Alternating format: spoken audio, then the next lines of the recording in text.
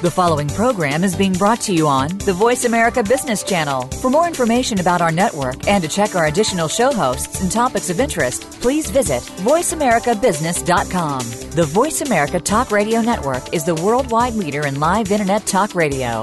Visit voiceamerica.com. The views and ideas expressed on the following program are strictly those of the host or guests and do not necessarily reflect the views and ideas held by the Voice America Talk Radio Network, its staff, and management.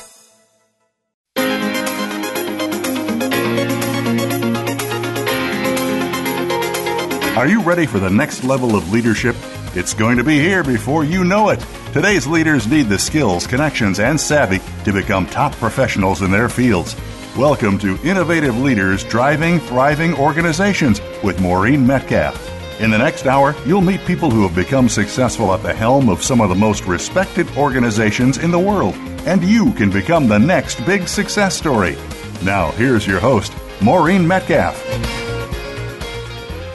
Hi, welcome to Innovative Leaders Driving Thriving Organizations. Today our guest is Maryanna, and we'll be talking about mindfulness. I'm your host, Maureen Metcalf. I'm the founder and CEO of Metcalf & Associates. I work as an executive advisor, a consultant, coach, speaker, and author of an award-winning book series talking to leaders about how to innovate or update how they lead. I also serve as an adjunct faculty member at universities in the U.S. and Germany. Maryanna is an associate professor of clinical family medicine at The Ohio State University. Her research mission is to explore mind-body interventions for the workplace that can enhance individual and community health, well-being, and functionality. She accomplishes this mission through interdisciplinary teaching, research, and service. Through her development and research of Mindfulness in Motion, a mindfulness-based intervention designed for the workplace, she's able to explore the efficacy of this technique. This protocol has been licensed to an OSU startup. So this show, Innovative Leadership, is really designed to help leaders update how they lead. And part of that, in my mind, is preparing us to deal with the volume of change we're facing in this current environment. And mindfulness is one tool that I personally have found very helpful, and working with Maryanna has been helpful to me. I really appreciate her as a colleague and friend, as well as a world-class researcher. So I'm delighted to have her here with us today, talking about her work. And my goal is that everyone walk away with something they've heard from Maryanna that they can apply in their work immediately. This ability to reduce our stress and build resilience is required for us to navigate the complexity we're facing in this era, and a level of complexity that's not going to get better. So if the complexity doesn't go down, our resilience and our capacity to deal with and metabolize change has to go up. And her work is really brilliant in helping each of us navigate our way through that. So the outcome of today's talk with Maryanna is to expose you to her work in mindfulness-based interventions, and specifically talk about how leaders can use these interventions to improve their leadership and effectiveness, as well as encourage their employees to do the same, so that we improve our capacity to serve our clients, reduce our stress, and become more happy and productive at work. These interventions are particularly helpful, again, in managing the volume of change and the stress associated with it as we move our organizations forward. So Maryanna, why don't you tell us a little bit more about yourself, and then we'll move into your academic research and mindfulness foundations. Maureen, thanks so much for inviting me to be part of this great program. I'm really thrilled to be here today, so thank you.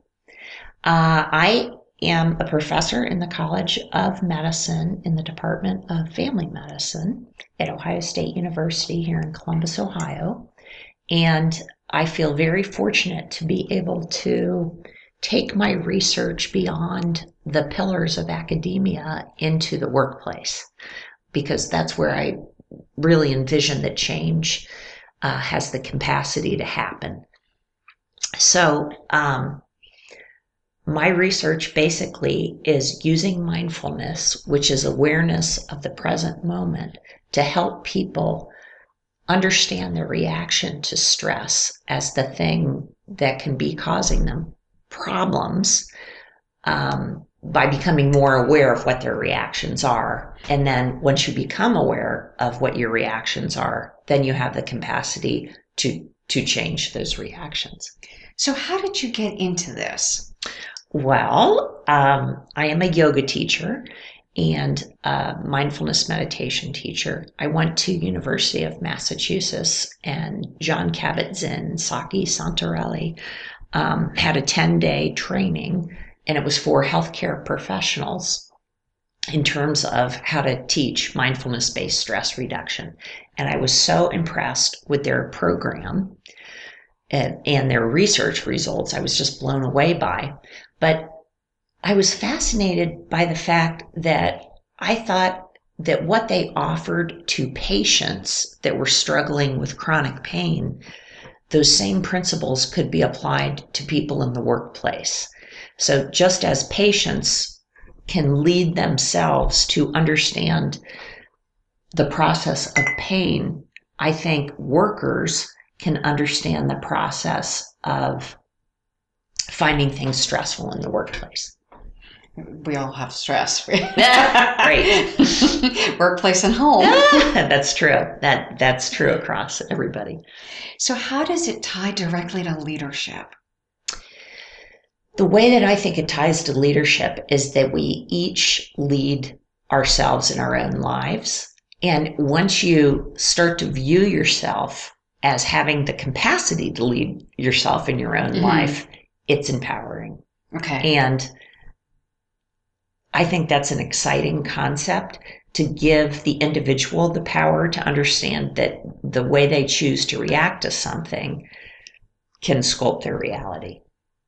That's, as I teach resilience, it is one of the foundations is mindfulness and managing my thinking. So first I have to be aware of it. And so often we go through our day and aren't even aware that our bodies are a ball of stress, right? One of the tools we've used is this kind of feel your feet planted on the ground and just take a few deep breaths. And I realized many days, the last time I realized I had feet was when I put my shoes on in the morning. And the last time I thought about breathing was maybe days ago. Yeah, the sense that we are embodied beings is really the core of what I do, because people seem to lose, like you were saying, people seem to lose a consciousness of that.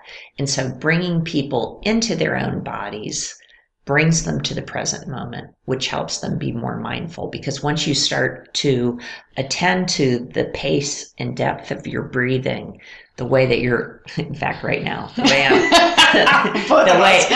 I'm holding my shoulders in a tense manner, and then to be able to relax those things, to breathe deeper, to breathe slower, it's almost like that's a metaphor for living slower, living more intentionally, leading yourself to the life that you want to have, to the interactions that you want to have. So tell me the antidote to, I think my thinking has been flawed, but if I don't pay attention to my body and the fact that it's tired, then I can get more done. Because I can just ignore the fact that I'm tired and cranky and hungry, and I'll just, kind of push through and get more done. And I think I hear you saying I should actually pay attention to these things and remember to feed it and give it some sleep. The problem with just pushing through, which is a mode that we all easily step into, is that we keep pushing through, and then we get to the end of our days, and it's like we may have missed our days. And for a leader to be able to affirm, wait, we're here, right now, living, breathing, embodied human beings, and we need to use those bodily cues to understand how we feel about things. If we don't do that, I think that's a huge opportunity that's missed. And again, I'm going to sound like devil's advocate because I'm going to voice what I grew up with. Why do I need to be present? I just have work to get done. Nobody cares that I'm present. I'm a cog. Well, I believe that if we're more present, that we can be more present to ourselves, that we can then be more present both to the tasks that we want and choose to accomplish and to those with whom we interact. It's funny because this is something I've been working on a lot recently, and the awareness that I am always multitasking. If I'm not checking my phone, I'm twitchy. And you see me walking, always with my phone on, always in conversation. There's little downtime. And I think there's a big physiological impact. Oh, huge. By the end of the week, Yes. I am not functional. That continuous partial attention is so bad for our brains. So, in fact, that's not even true that we can multitask, because really what we're doing is task switching when we do that. We fool ourselves into think, oh, we can do 2-3 things at the same time, but that's really not true. And then the net result of that is we're exhausted by the end of the day, and we can't be present for our home lives or lives with our loved ones. And I realize I haven't been present with people with whom I'm interacting. And even as a at work? leader, and yeah, because I'm on a phone call checking my email. And as a leader, that's really a disservice to those whom you lead. Yeah, I'm making a very conscious effort to stop. But I realize probably about 15 minutes into a phone call, I get twitchy. Interesting. Because I'm imagining how many emails have come in over those 15 minutes. Like I have to turn off all the notifications or I literally start to probably twitch. I think it's very good to take time offline so that while you're speaking to somebody that you can be fully present, hear what they're saying, react appropriately to what they're saying, so that you can fully be in the moment with that person and then move on to the next thing. Which is why I walk and have phone calls, because it takes me away from my computer. So Maryanna and I live close, and so she sees me often on my Bluetooth walking, and it's the best way for me to both the process of walking engages both parts of my brain, and I'm away from my laptop. So the temptation to multitask isn't there. I'm not deciding to clean or pick something up. I am physically away from the computer, so I'm not doing something that I think won't take much attention. Except you're not fully getting your walk in. No, but I'm also not multitasking during my phone call. So I do occasionally walk without a phone or without a headset because I'm counting steps still. Just the ability to recover is just so important for the human. So let's talk a little bit about your research, because I think it focuses heavily on recovery and how your interventions specifically impact the human body and health. So over the years, over about the past 14 years, I've been researching different types of high stress work environments. And so I use my intervention, mindfulness in motion, to introduce a way in which to step away from the daily crazy chaos for 10 to 20 minutes a day in order to get ourselves in the habit of being there. Because it is a habit thing. And we're so used to not being there by multitasking and trying to get more done. The reality is we get less done. So the research has really two components. It has the physiological component that we test through salivary alpha amylase, which is a salivary marker of sympathetic nervous system activation. And we've gotten a 40% reduction of that with intensive care nurses after the post-test as compared to the pre-test of the 8 weeks, which was great. And then the other thing that we really look at is individual worker work engagement. Are people more energized in order to truly be there during their workday? And the answer is a resounding yes. So if I do this, if I spend the 20 minutes a day stepping away, then in fact I'm going to regain that 20 minutes easily and be more productive. Yeah, or way more than the 20 minutes. And I'm not going to go home feeling like I've been run over by a bus. That's what people report. The sense of being rested so that they can fully attend to what they're supposed to be doing, especially like people that are in healthcare that really need to attend to patient care. It has been highly effective to help people do that. And I'm assuming similar issues in high-stress business environments. Oh, absolutely. Yeah.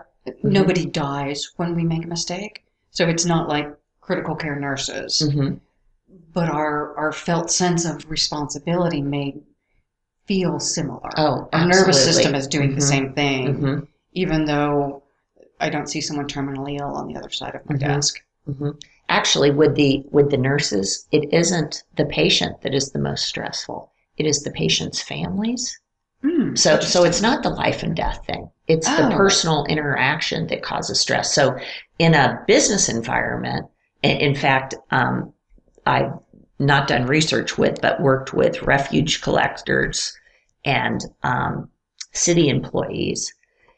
And across the board, whether it be doctors, nurses, employees of government, teachers, employees of high-stress work environments, the thing that universally causes people stress is other people. This is not surprising. So learning how to manage one's reactions then becomes critical to being able to manage your own leadership abilities, both for yourself and then to lead other people. So if I'm a leader and I engage in a mindfulness practice, I'll be more relaxed and able to deal with the problems that arise often because of other people. And be able to identify your own reactions. When this person says something, I always react in a certain way. Beginning to notice that is the first thing that empowers you to change your reaction. So I notice it, I manage it. Yes. And teaching my employees to do the same thing may also cause them to manage their reactions before they show up at my door, rather than after. And empower them to do so. Yes. And in coaching, that's often what I'm helping people do, is build that awareness first of my body and then of my level of anxiety and frustration through my physiology, and then to put myself in timeout before I could yell at somebody. Timeout. I love it. I actually have a client who says that. I put myself in timeout this weekend because in his case, he would say, I realized my stress was too high and I was going to do something I'd regret. So I knew I needed to step away. And we used the concepts that you've taught me and taught us about mindfulness for him, and it made a huge difference in his career. And he's led himself into a strong leadership role by doing that, right? And interestingly, he came to me initially because he had some anger issues. And at one point he reported somebody yelling at people at work. And he said, I had to go in and I realized that used to be me. And then I went in and tried to attend to what these upset employees were dealing with. But really powerful that through just that personal awareness, he was able to stop being the guy yelling, and presumably also really made a difference with his two kids, who he found frustrating at times. Yeah, it's not like we're a different person between work and home. Yeah, we take ourselves to whatever situation we're in. And so from a leadership perspective, teaching people to be aware of what's going on and how they're reacting. For him, it made a big difference. And for any of us trying to build resilience, we need to understand what's happening in our bodies and then our emotional response and manage it. And it gives you the power to do that. Which is just really exciting. So why don't you again restate then what is mindfulness, just so that we're going into break with a clear definition of what is it and why do we care? Sure. It's the ability to attend to the moments of our lives as we're living them, which gives us the ability to manage those moments. So attend to, I am aware of, Mm-hmm. so I can identify and name it, Mm-hmm. both my physiology and then the feelings that go Yes. with it. Mm-hmm. And by noticing and naming, now I can be present to Mm-hmm. and make different choices. Yeah, or the same, but it's giving you the choice, and it lets you stand in that. And then the other thing I heard was multiple attention. Multitasking Mhm. isn't actually multitasking. Right. It's interrupted tasking. Right. Continuous partial attention Okay. to different tasks. Again. Our brain task switches. Okay, task switches. Mm-hmm. So in fact, that's the thing that exhausts me. Mm-hmm. That it's like having multiple Mhm. apps running in the background on my phone, Mm-hmm.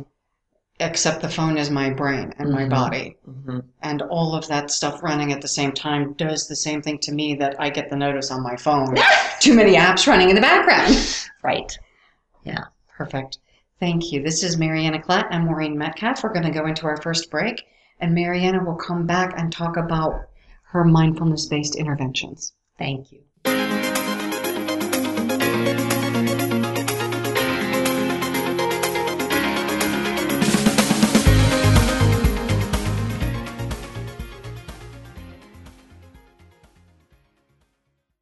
Metcalf & Associates is a management consulting and leadership development firm dedicated to helping leaders, their management teams, and their organizations implement innovative leadership and business practices to help create market differentiation necessary to thrive in this rapidly changing environment.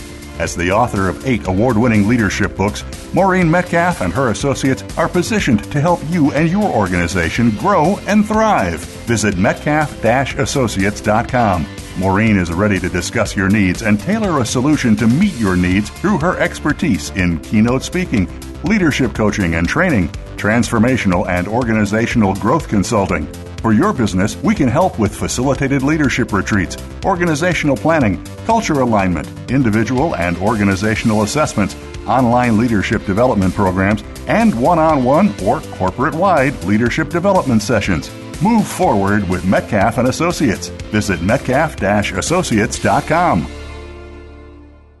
Today, enterprise technology is both strategic and global. Each week on CTN CIO Talk Network, IT thought leaders from around the world share their experience with listeners as they discuss with Sanjog Aul how they are trimming costs and partnering with business to innovate and help IT become more competitive, better care for customers, and improve the corporate bottom line. If you want to keep up with IT thought leadership, listen to CTN CIO Talk Network with Sanjog Aul at CIOTalkNetwork.com.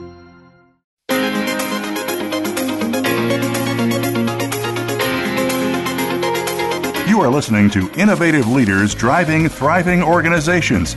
To reach Maureen Metcalf or her guest today, please call in to 1-866-472-5790. That's 1-866-472-5790.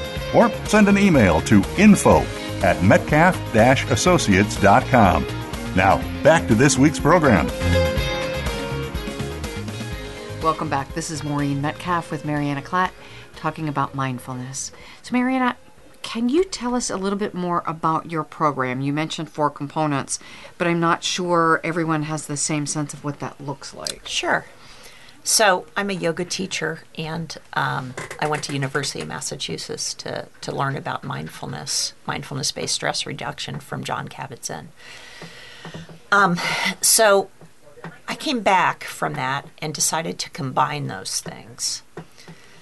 And so Mindfulness in Motion is what I put together, and it's 1 hour a week for 8 weeks with a 20-minute meditation daily that people can download from the internet. Mm-hmm. And then actually I cut it down to 10 minutes for healthcare workers that I'm currently working with. And you're getting good results even with the 10 minutes. I don't know. I'm in the middle of that. Oh, this is the new research. Okay, so we'll find out. Yeah, I hope so, but we'll see. So we meet once a week as a group, and that's where the community really happens. Okay. And then everybody individually practices on their own by listening to the guided meditation every day. Okay, Yeah. 20 minutes. Now, is that at work, at home? Does it depends. I designed it so you could do it at work. Okay. I designed it so a person could do it at their desk. And so many people do that. Some people do it when they first get in their car in the morning before they start their car. I was going to say they're not driving while they're Actually, this is multitasking. No. Not advisable. That's the reason I had to switch to downloads on the internet, because I had a set of CDs that everybody was using.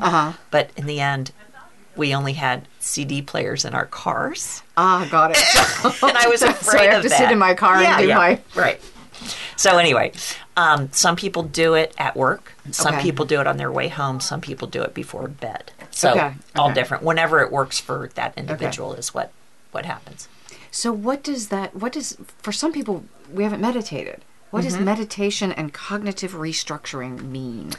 Well, it basically means, let me sort of define mindfulness. It's basically becoming aware of the life that you're living. Okay. It's waking up to realizing, what do I think about all day? My mind's running all day long, and I just don't pay it. I'm engaged in doing whatever I do, and I don't step back to observe what I'm thinking. Well, I think people aren't even engaged in what they're really doing. Okay. So when they're cooking, being engaged in the process of putting the meal together. No, they're thinking of other things. They're not there. Their bodies are there, but their minds are not there. So watching the news, doing whatever, yelling at their children. So basically, I think there's 3 parts to mindfulness. And the first is noticing. Okay. Really becoming aware of what we value. Well, what do you value? And are you doing those things during the day? What do you consider stressful? People really vary on this. Okay. The same event could be totally stressful to me and not stressful at all to you. So noticing what those things are. And then when I talked before about cognitive restructuring, noticing what our thought patterns are. We're all different again on that. Some people totally spend their day thinking about what they have to do next, rather than being there while they're doing whatever they're doing in the present. The second element to mindfulness is really flexibility. It's physical flexibility. Both body and mind. Okay. It's trying out different ways. So, like, for example, if you could cross your arms right now over your chest. Okay, so that's whatever way you have your arms crossed, and all the listeners have your arms crossed. Now, cross them the other way, the opposite way. And see how awkward that feels? I may have just done the same thing again. No. Did I change it? You did. Okay. You did change it. But it feels awkward because it's like the flexibility stuff. If you can practice doing some physical things differently than you typically do them, that helps our minds also get more. Yes. Okay. Yeah. So that's what I'm talking about there. So in the body, so in the mind. Yes. Right. Okay. Paying attention to how you breathe, and then changing the way that you breathe. People begin to recognize that not only does the pace and depth in which we are breathing has emotional effects on us, so we can change our emotions by changing our breath, and then we can also do the opposite of that. So do you see what I'm saying? Yeah. So when I'm stressed, I tend to breathe less deeply. Right. And it Quicker. perpetuates the stress. Yes. So we teach in the resilience course a couple of things. One is feet on the ground, close your eyes, take a few deep breaths. Imagine that you are with someone who cares about you.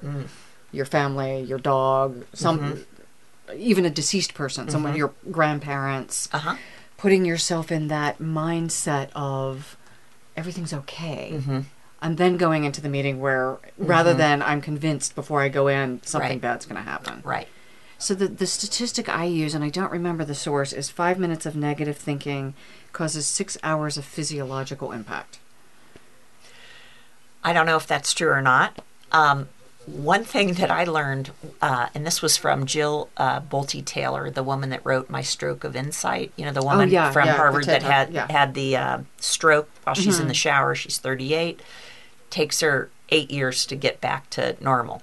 And one of the things that she said that she discovered in her recovery, and she was like a neuroscientist of some type, was that when something stressful happens to us, there's 90 seconds where our stress hormones are cascading through our body. Well, we can't help that. Yeah. That's our reaction. But after that 90 seconds, we have the power to choose. Am I going to let those stress hormones keep going in my body, or am I going to choose to let go of that? So the thing that comes to mind is I'm driving down the street, someone swerves in front of me. I hit the brakes. My entire body is flooded with those stress hormones. And you can't help that. Well, and kind of I want to have that happen so that it's good. Don't just run into them because I'm not paying attention. Acute stress is very important for humanity. Yeah. But what I don't need to do is then obsess about what that idiot was texting and... The story about it. Yeah. Yeah. And then go tell everyone how bad it was. And you're just continuing I'm perpetuating the hormones. And I'm actually reinfusing probably a little bit every time I tell that story. Absolutely. And so that kind of brings us to the third element of mindfulness, and it's cultivating new ways of being. Recognizing some new opportunities, letting go of that when the person almost hits you. Yeah. And that's cultivating a new way of being, reinforcing how you really want to live your life. You don't want to go on for the next 2 hours talking about you almost got in an accident. No, in fact, I'd like to believe that person's having a bad day and... Didn't mean to do it, right? Yeah, rather than they're out to get me because they don't know me. Usually that's reserved for someone who might actually make a conscious attempt to... Right. Yeah, so the reframing.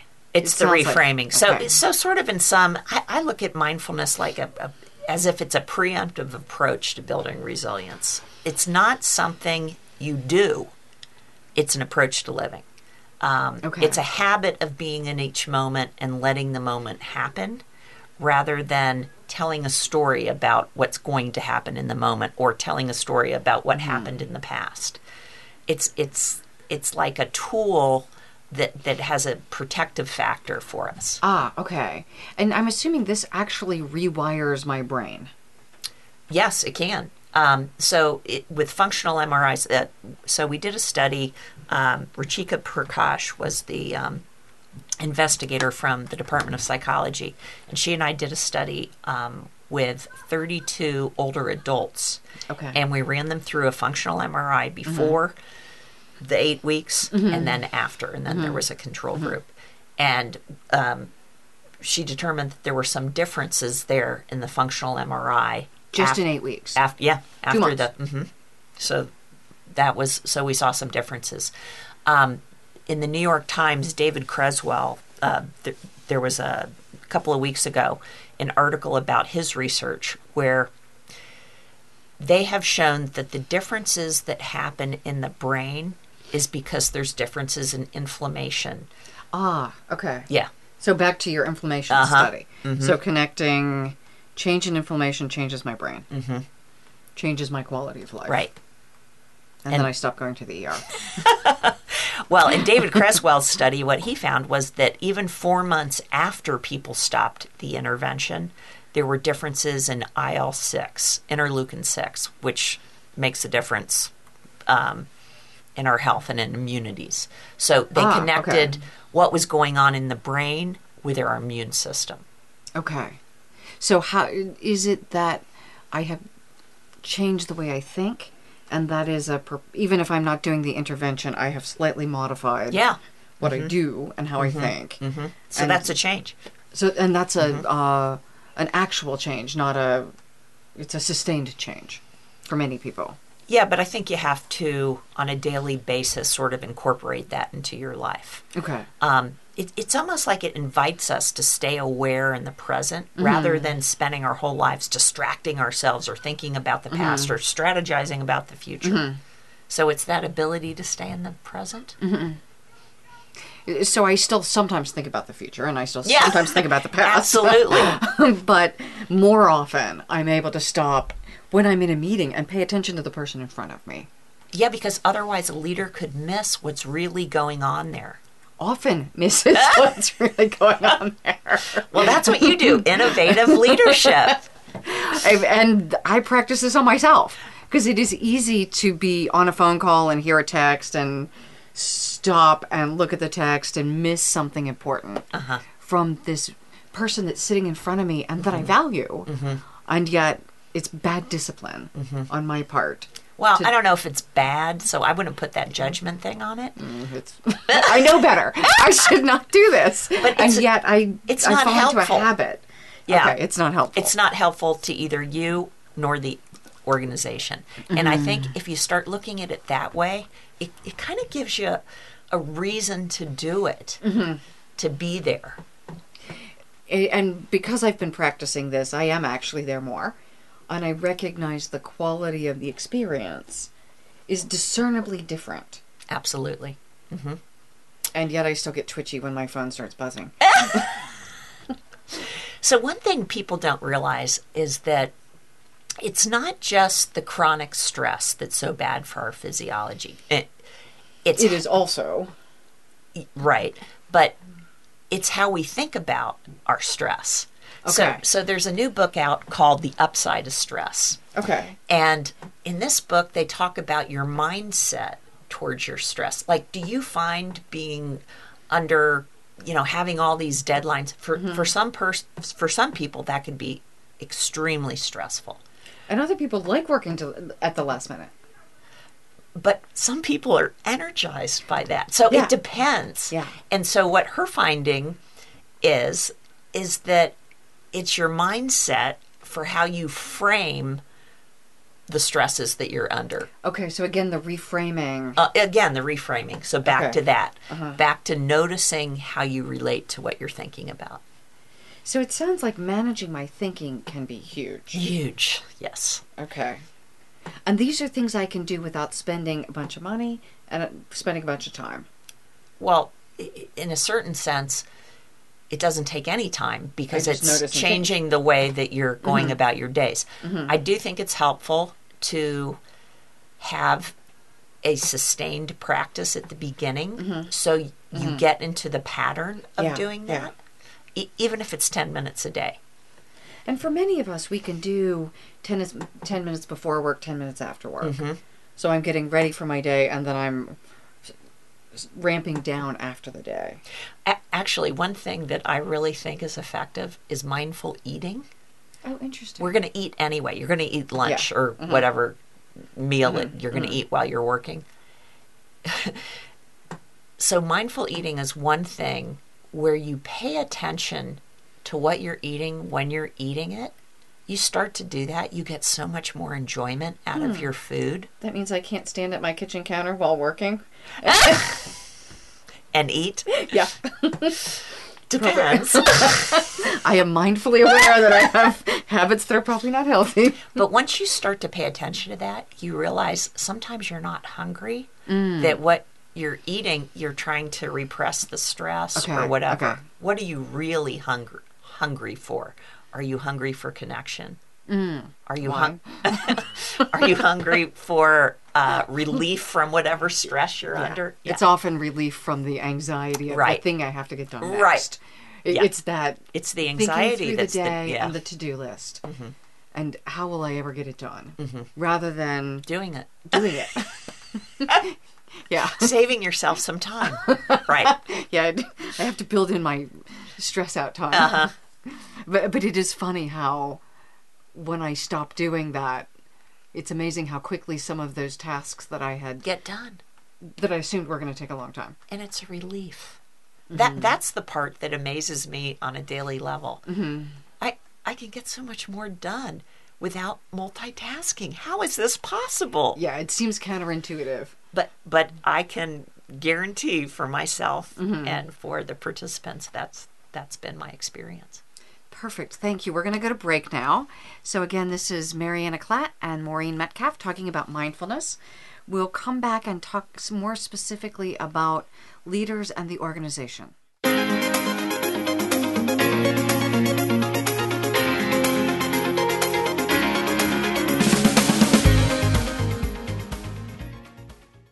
Metcalf & Associates is a management consulting and leadership development firm dedicated to helping leaders, their management teams, and their organizations implement innovative leadership and business practices to help create market differentiation necessary to thrive in this rapidly changing environment. As the author of 8 award-winning leadership books, Maureen Metcalf and her associates are positioned to help you and your organization grow and thrive. Visit metcalf-associates.com.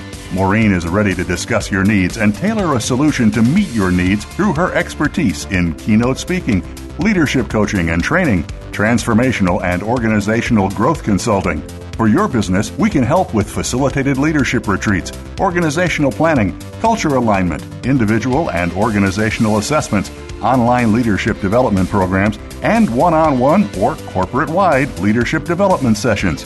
Move forward with Metcalf & Associates. Visit metcalf-associates.com. Many industries have been revolutionized by technology in the last decade. Books, music, TV, communications, and now it's happening to our money and the way we pay. Tune in to Breaking Banks with Brett King for a look at how technology and customer behavior will bring about more changes in banking in the next 10 years than in the last 200 years. Listen every Thursday at 3 p.m. Eastern Time, noon Pacific on Voice America Business Channel or on AM 1160 The Voice. You'll never look at your bank account the same again.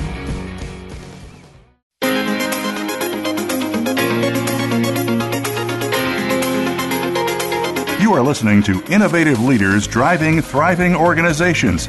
To reach Maureen Metcalf or her guest today, please call in to 1-866-472-5790. That's 1-866-472-5790. Or send an email to info@metcalf-associates.com.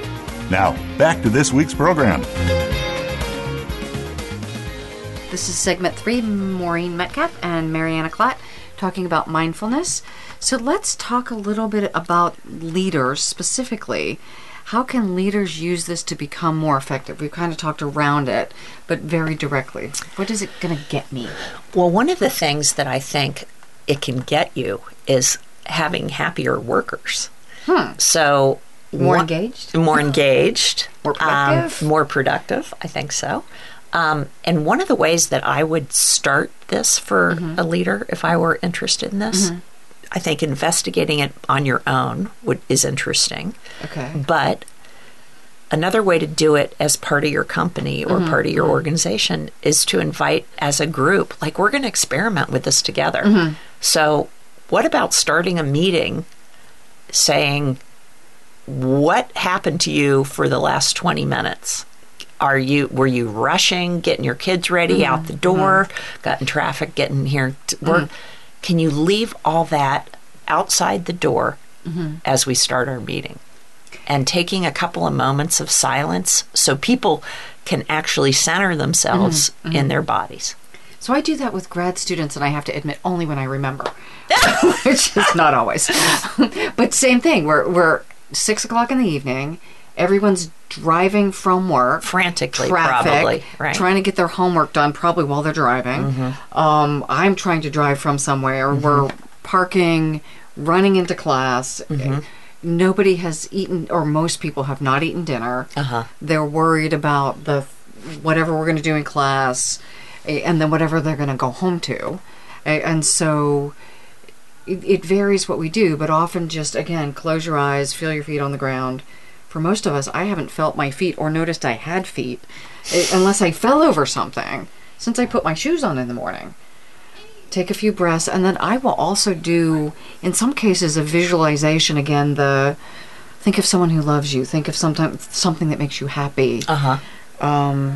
Just to again kind of shift the mood a little bit. Not to make it weird or woo-woo, but relating to the work we're doing. And sometimes what I find helpful is to take that moment of silence, center people in their bodies, bring their attention to their breath, and then before anybody speaks, to visualize what they're going to talk about. Like as a group, what are we talking about today? What's the positive outcome if this meeting goes well? Yeah. And somehow if you get that intention, and maybe the intention is the process of having everybody contribute, having people listen to one another rather than interrupting. You know, a lot of what I work with is gratitude, and if I know I'm walking into a meeting that's difficult with someone I find challenging, I try to do something. And again, they seem so simple. What are 3 things I am grateful about for this person? Or what are 3 talents they have? Because it's easy to get into, this person disagrees with me all the time, this is going to be difficult, all that stuff.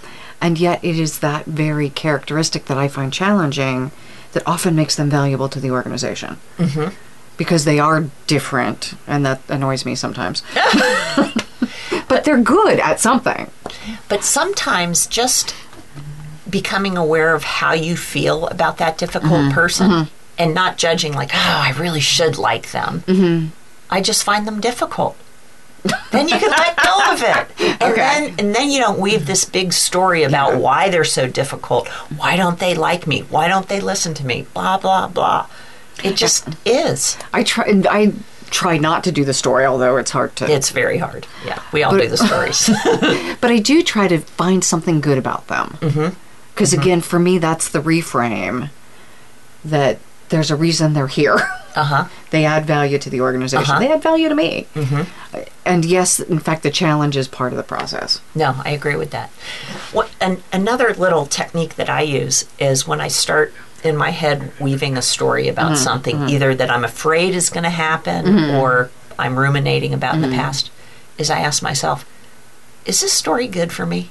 And if that story is not good for me to tell myself in my head, like, oh, that person never listens, then I'm going to create that person is never listening to me. And I'm going to react as if they don't listen, and that causes it. Whether or not they're listening or not, yes. And yet there are times, so we come here, there's traffic on the way here.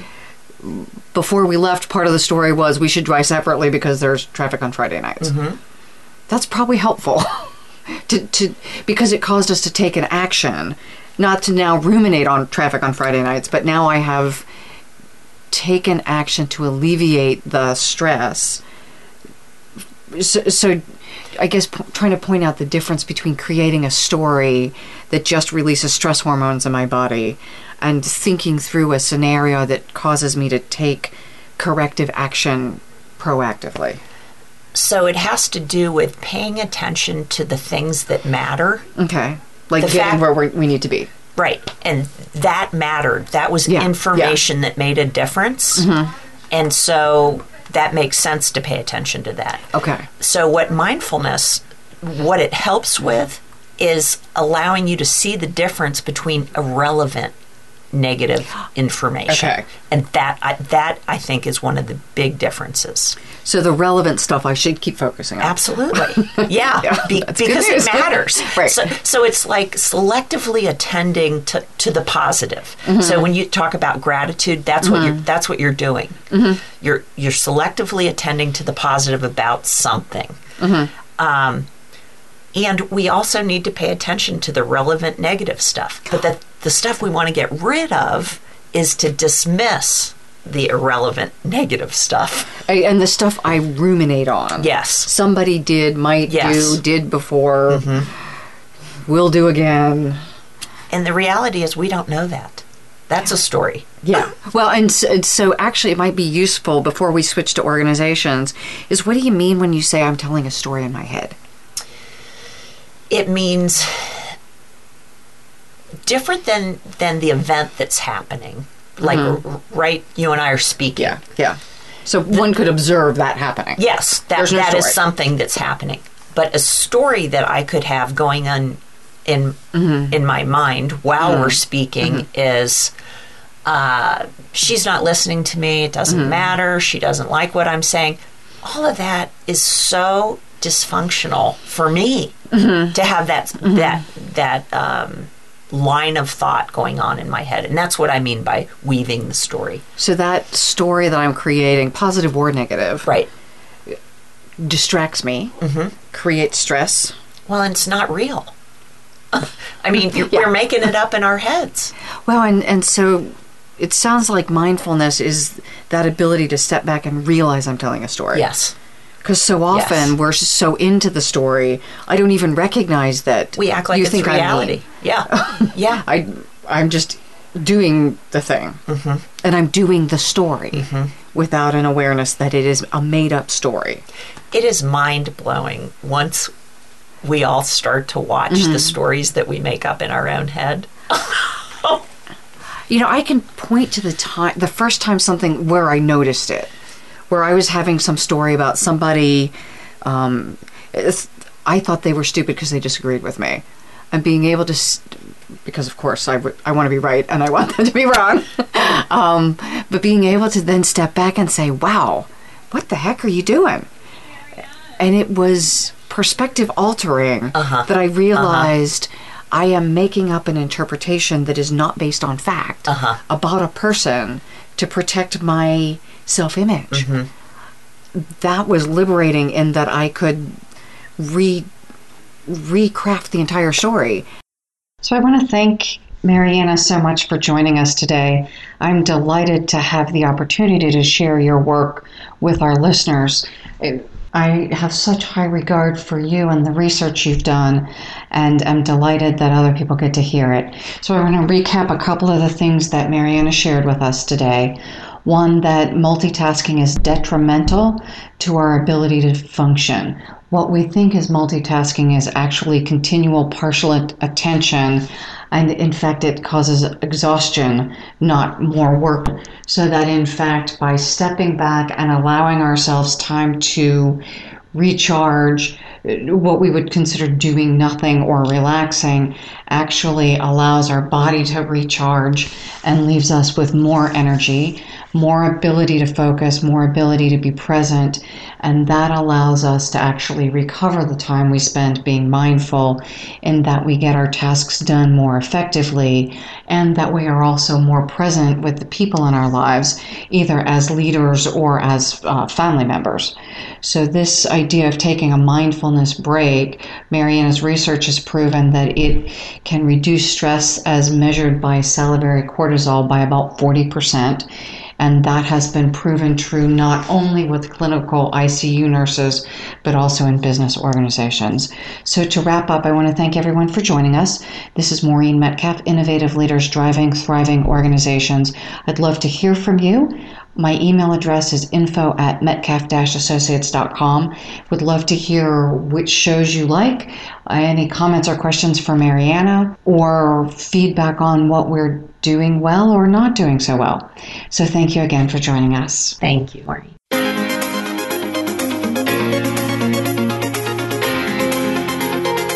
Thank you again for joining us this week. Please tune in for another edition of Innovative Leaders Driving Thriving Organizations with Maureen Metcalf next Tuesday at 11 a.m. Pacific Time, 2 p.m. Eastern Time on the Voice America Business Channel. We hope to see you here next week.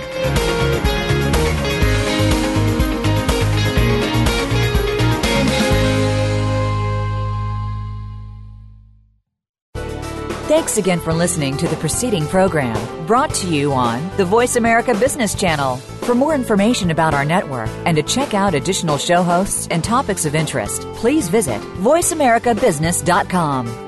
The Voice America Talk Radio Network is the worldwide leader in live Internet talk radio.